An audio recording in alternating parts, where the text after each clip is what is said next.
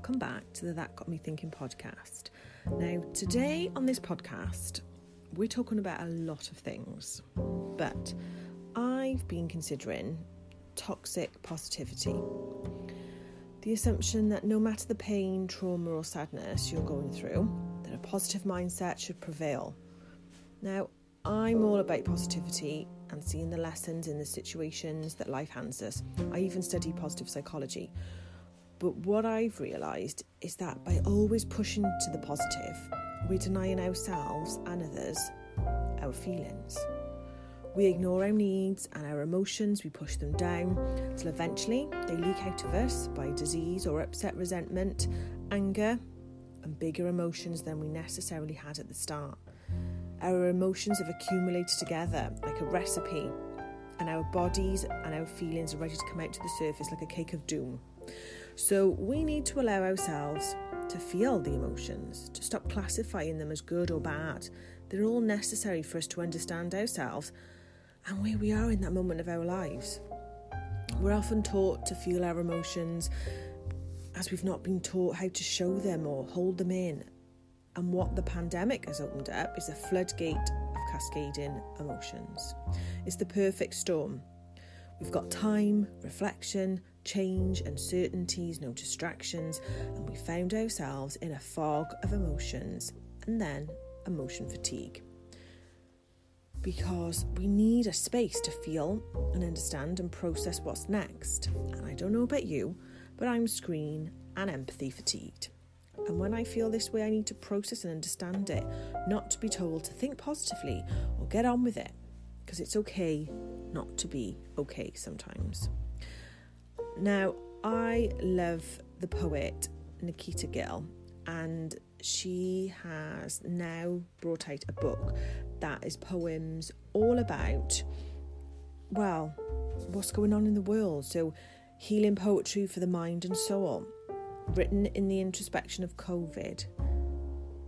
And every time I open it, there's like an antidote to what's going on in the world. And her one poem's called How to Be Strong. And it goes like this. There are no rules, you are already strong. Even when you fall apart in the most public places you know. Even when your knees hit the floor and your trauma meets you in floods. Even when your body wrecks from sobs fashioned in the belly of a tsunami.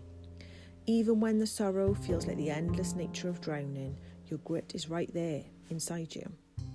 Your strength is within you always to call up when you need it.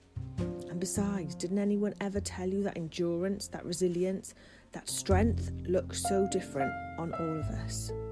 On some it looks like waters, and on others it looks like the dam busting as the water falls. And I think that is the very point of our podcast today.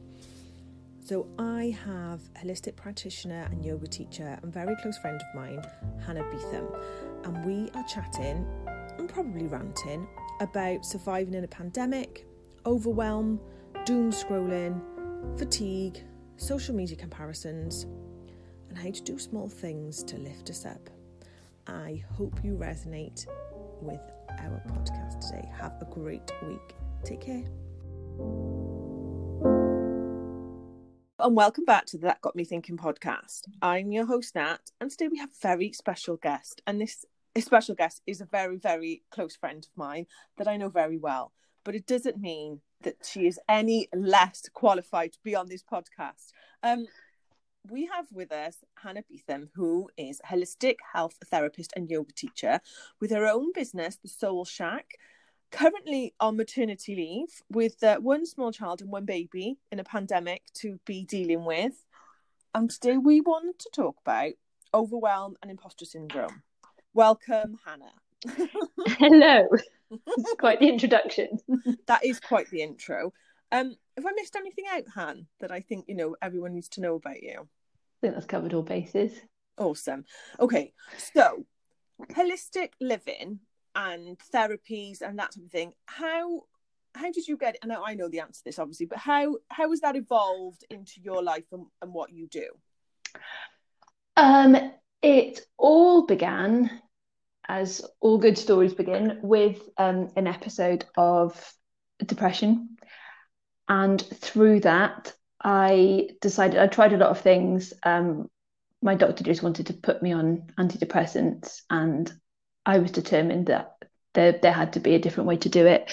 So I decided to find some talking therapies, which was amazing. And also, my nan had practiced yoga for years and years and years and always swore by it. So I thought I'd give it a bash. And it was one of those things. I walked into the yoga studio, did my first class, and absolutely hated it. Thought it was the worst, most stupid thing I'd ever done. They just talked about breathing, and everybody breathes, and I just thought it was ridiculous. But I'd paid for a beginner's course, so I had to go back.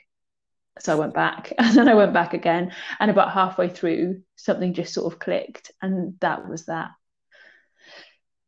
So yoga was my first love, and still is my first love, really. And then a few years ago, I decided to retrain as a complementary therapist, holistic therapist. And yeah, it all sort of went from there, really. And there's always been like a real love of nutrition and how we can live better. And I know nothing about nutrition other than like my own dabbling about in research. But yeah, that's been my path to where I am now, I suppose. Is finding ways to live better and on your terms then, I suppose, in a nutshell. Yes. Yeah, absolutely. Yeah. And I think with all these things, they help us cope with life, don't they? So, because as we all know, life is not, the white picket fence and rainbows all of the time. And so I think if we can find ways that support us, and everyone's individual, aren't they? Find ways that when we are feeling the push, that we can go to and use something then that can support us in those times. Absolutely. My way of dealing with things is to maybe go for a walk or just get outside somehow. Not there's much opportunity for that, or opportunities are limited at the moment. Um, Even now with two little children, the opportunity to roll out my yoga mat, which would have previously been my way of coping, that's been denied me by the needs of my two children. So it's evolving, I think, as well, and adapting to find something that fits you with where you are. Yeah, because we're changing, our needs are changing. So it's how can we, adapt? And we are resilient, and that's, how we humans have lived on this planet so long, by adapting and changing. But it can be Absolutely. very tough, can't it? Especially, like our topic today is overwhelm, when you feel like everything is on top of you, like you've got a to-do list, like all these things, and there's no outlet. And I know for me, when I feel overwhelmed, I tend to go inward. So I Mm-hmm. tend to be very uncommunicative. And I just feel like I'm in my own little bubble, and kind of like, do you know what? I'm just dealing with what I can deal with one moment at a time. Mm-hmm. And possibly that's not the best way for me, because I know that when I do talk about it with trusted individuals, I feel better, lighter. Mm-hmm. And but the overwhelm feels real, Han. I don't know about you. I read something somewhere, and I don't remember where it was. I probably say that a lot during this podcast. Um, but they were saying that particularly at the moment, a lot of people are struggling because whatever our outlets were, talking and stuff, we all need more than other people can give. And that seems to be really, really true at the moment. I think everybody is going through so much, and perhaps we don't have the space maybe for each other that we once did. Particularly, the first lockdown Yeah. was was very much, we're all in this together in a sense of community spirit. Now everybody just feels very tired and very overwhelmed, and there's more homeschooling, and nobody necessarily has the space to be able to process things because whole families are cooped up at home, working from home, homeschooling, home, and suddenly home is not that safe, nurturing, cozy place anymore. It's more of a sort of mini prison, and I think it's having a real impact on people. And that feeling of overwhelm is really, really real. And there's no outlet, there's nowhere where we can get out. Yeah. If that And I makes think our sense. totally. And our reserves are low, aren't they? Like you said, the Mm. first lockdown, we were like, yes. And there's just like this camaraderie and checking up on people and sending little gifts. And it was really cute and lovely. And then you think, oh, okay, we've got a bit of space now. We're doing more normal, inverted common things. And now we're back into it. And I do suffer with like seasonal affective disorder. So I've got the darkness, because I love the sunshine. So the darkness Mm-hmm. is here. And like you say, we're just at home, and it feels like some days are okay, aren't they? I think it's an up and down thing for me. Some days are fine, and then some days you think, what is this? Where am I? Why?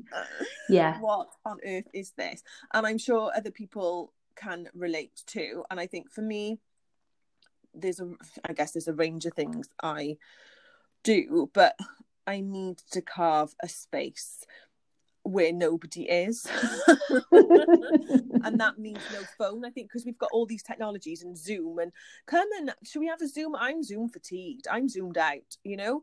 I don't want to do a Zoom quiz, and I don't want to do a Zoom catch up, and it sounds really unlike me actually to be, you know, not wanting to connect, but sometimes I need to connect with myself more.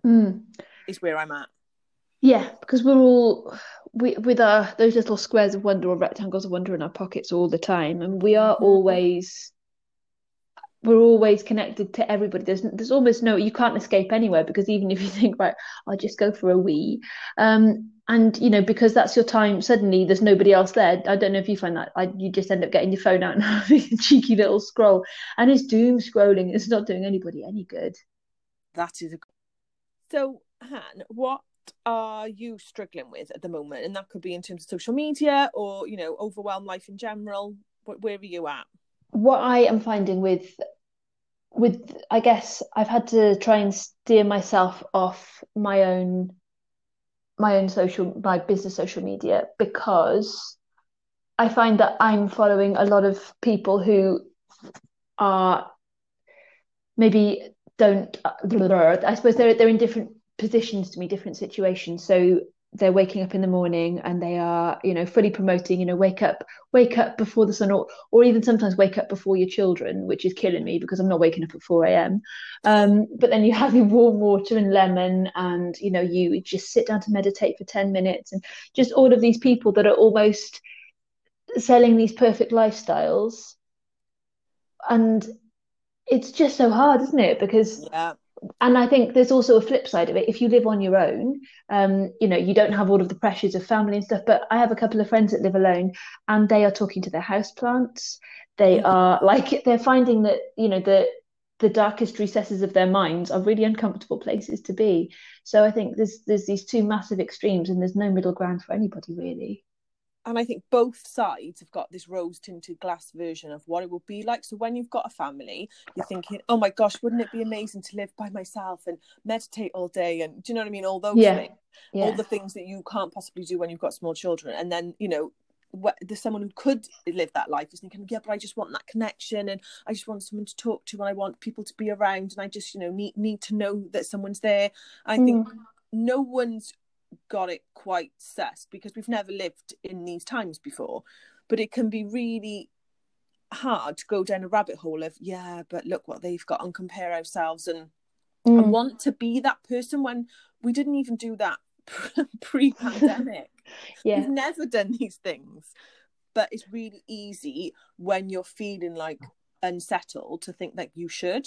And I think I know that for I used to teach on pre-pandemic on a Wednesday evening, and teaching yoga, and it was a community class, and there was a real sense of community. I mean, these people had been coming to class since before I started. I think the class had been going for about 10 years, and with the same teacher, and then I took over, and it was just such a sense of community. For some of the people there, it was, and this is in no means, it's not supposed to be sort of demeaning or anything, but it was their chance to get out in a week, because a couple of them were carers for family members, husbands and stuff.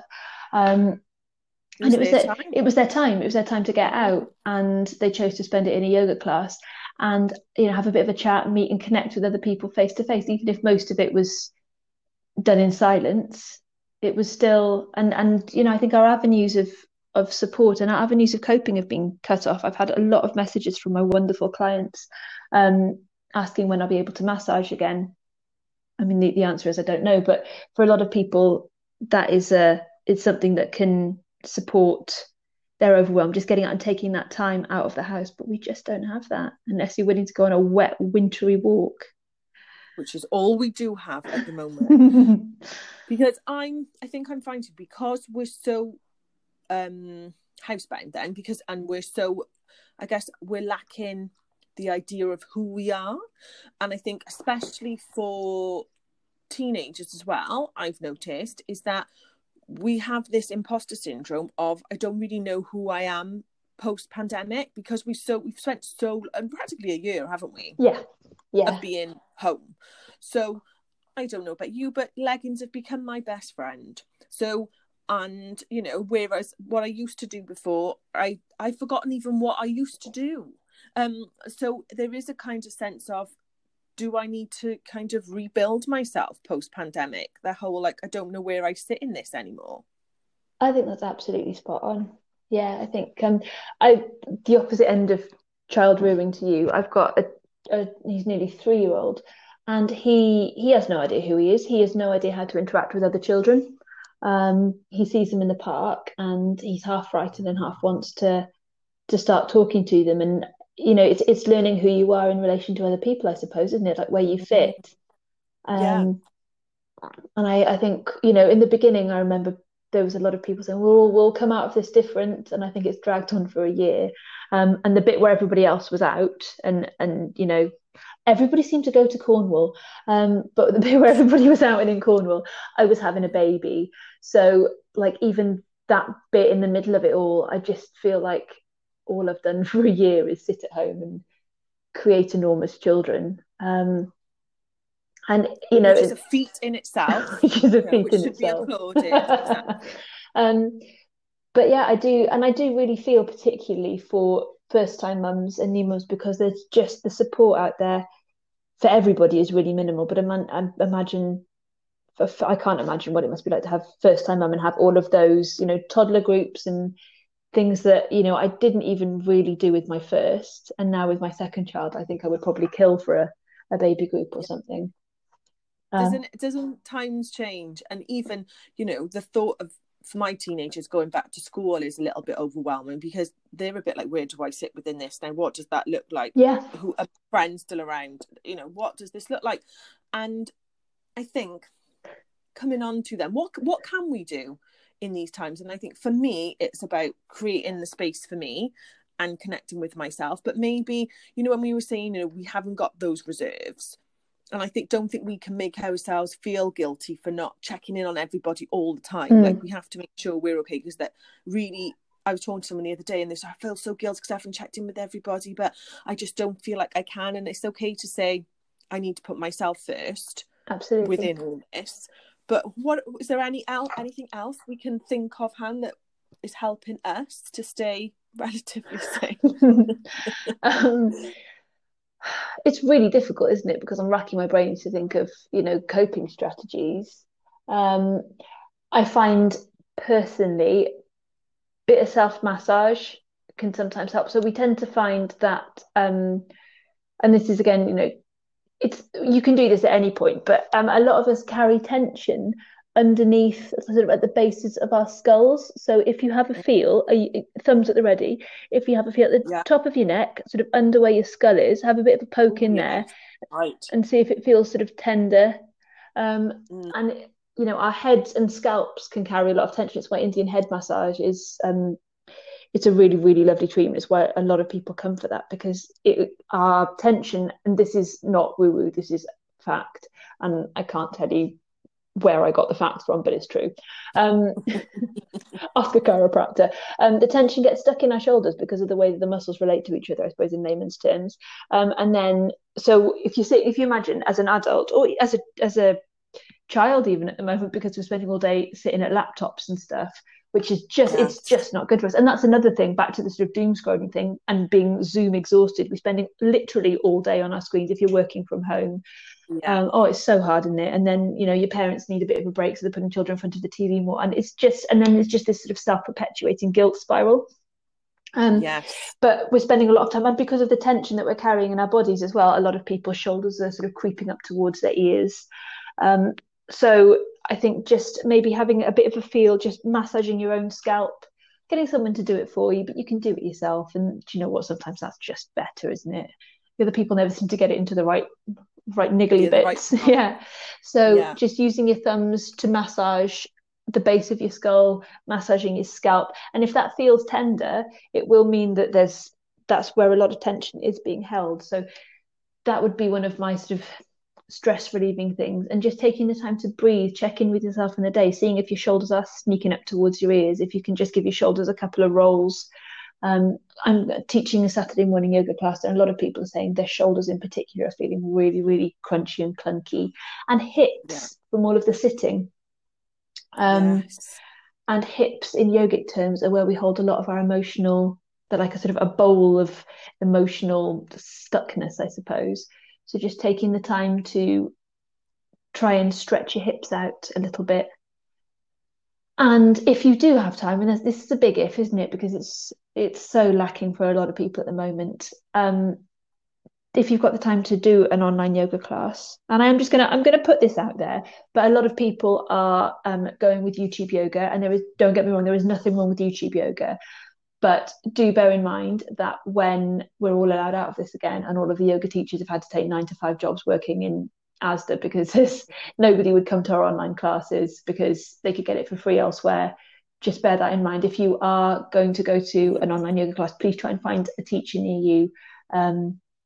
Because they'll be able to see you over Zoom, which is better for just making sure that you're not hurting yourself mostly.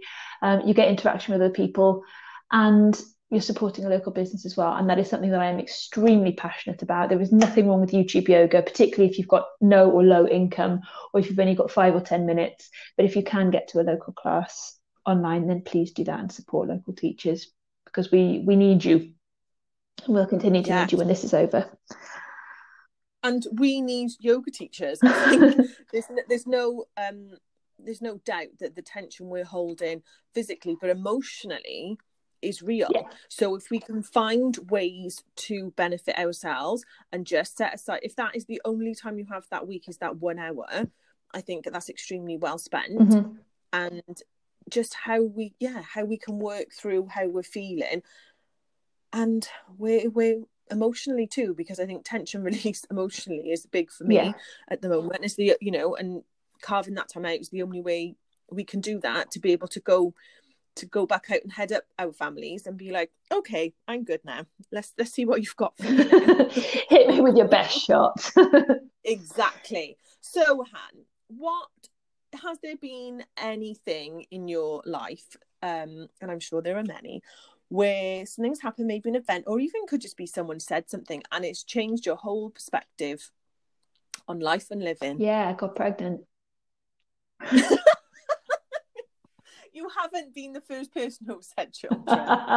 It's not actually, for me, it's not so much the having children, it was the getting pregnant. I'm very aware this is a really controversial subject and I really don't want to upset anybody, but I'd made a conscious decision not to have children. And it's something that for me was, I suppose, there are people I speak to that really, really want children. So I don't want to trigger anything for anybody. But for me, my choice was to not have children, and that it was not to be.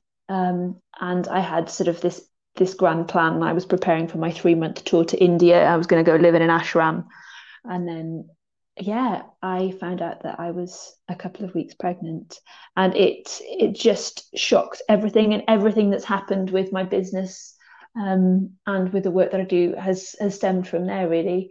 But it's also prompted the work that I do to weave more into. I'm qualified in reflexology for conception, and pregnancy massage and pre and postnatal yoga.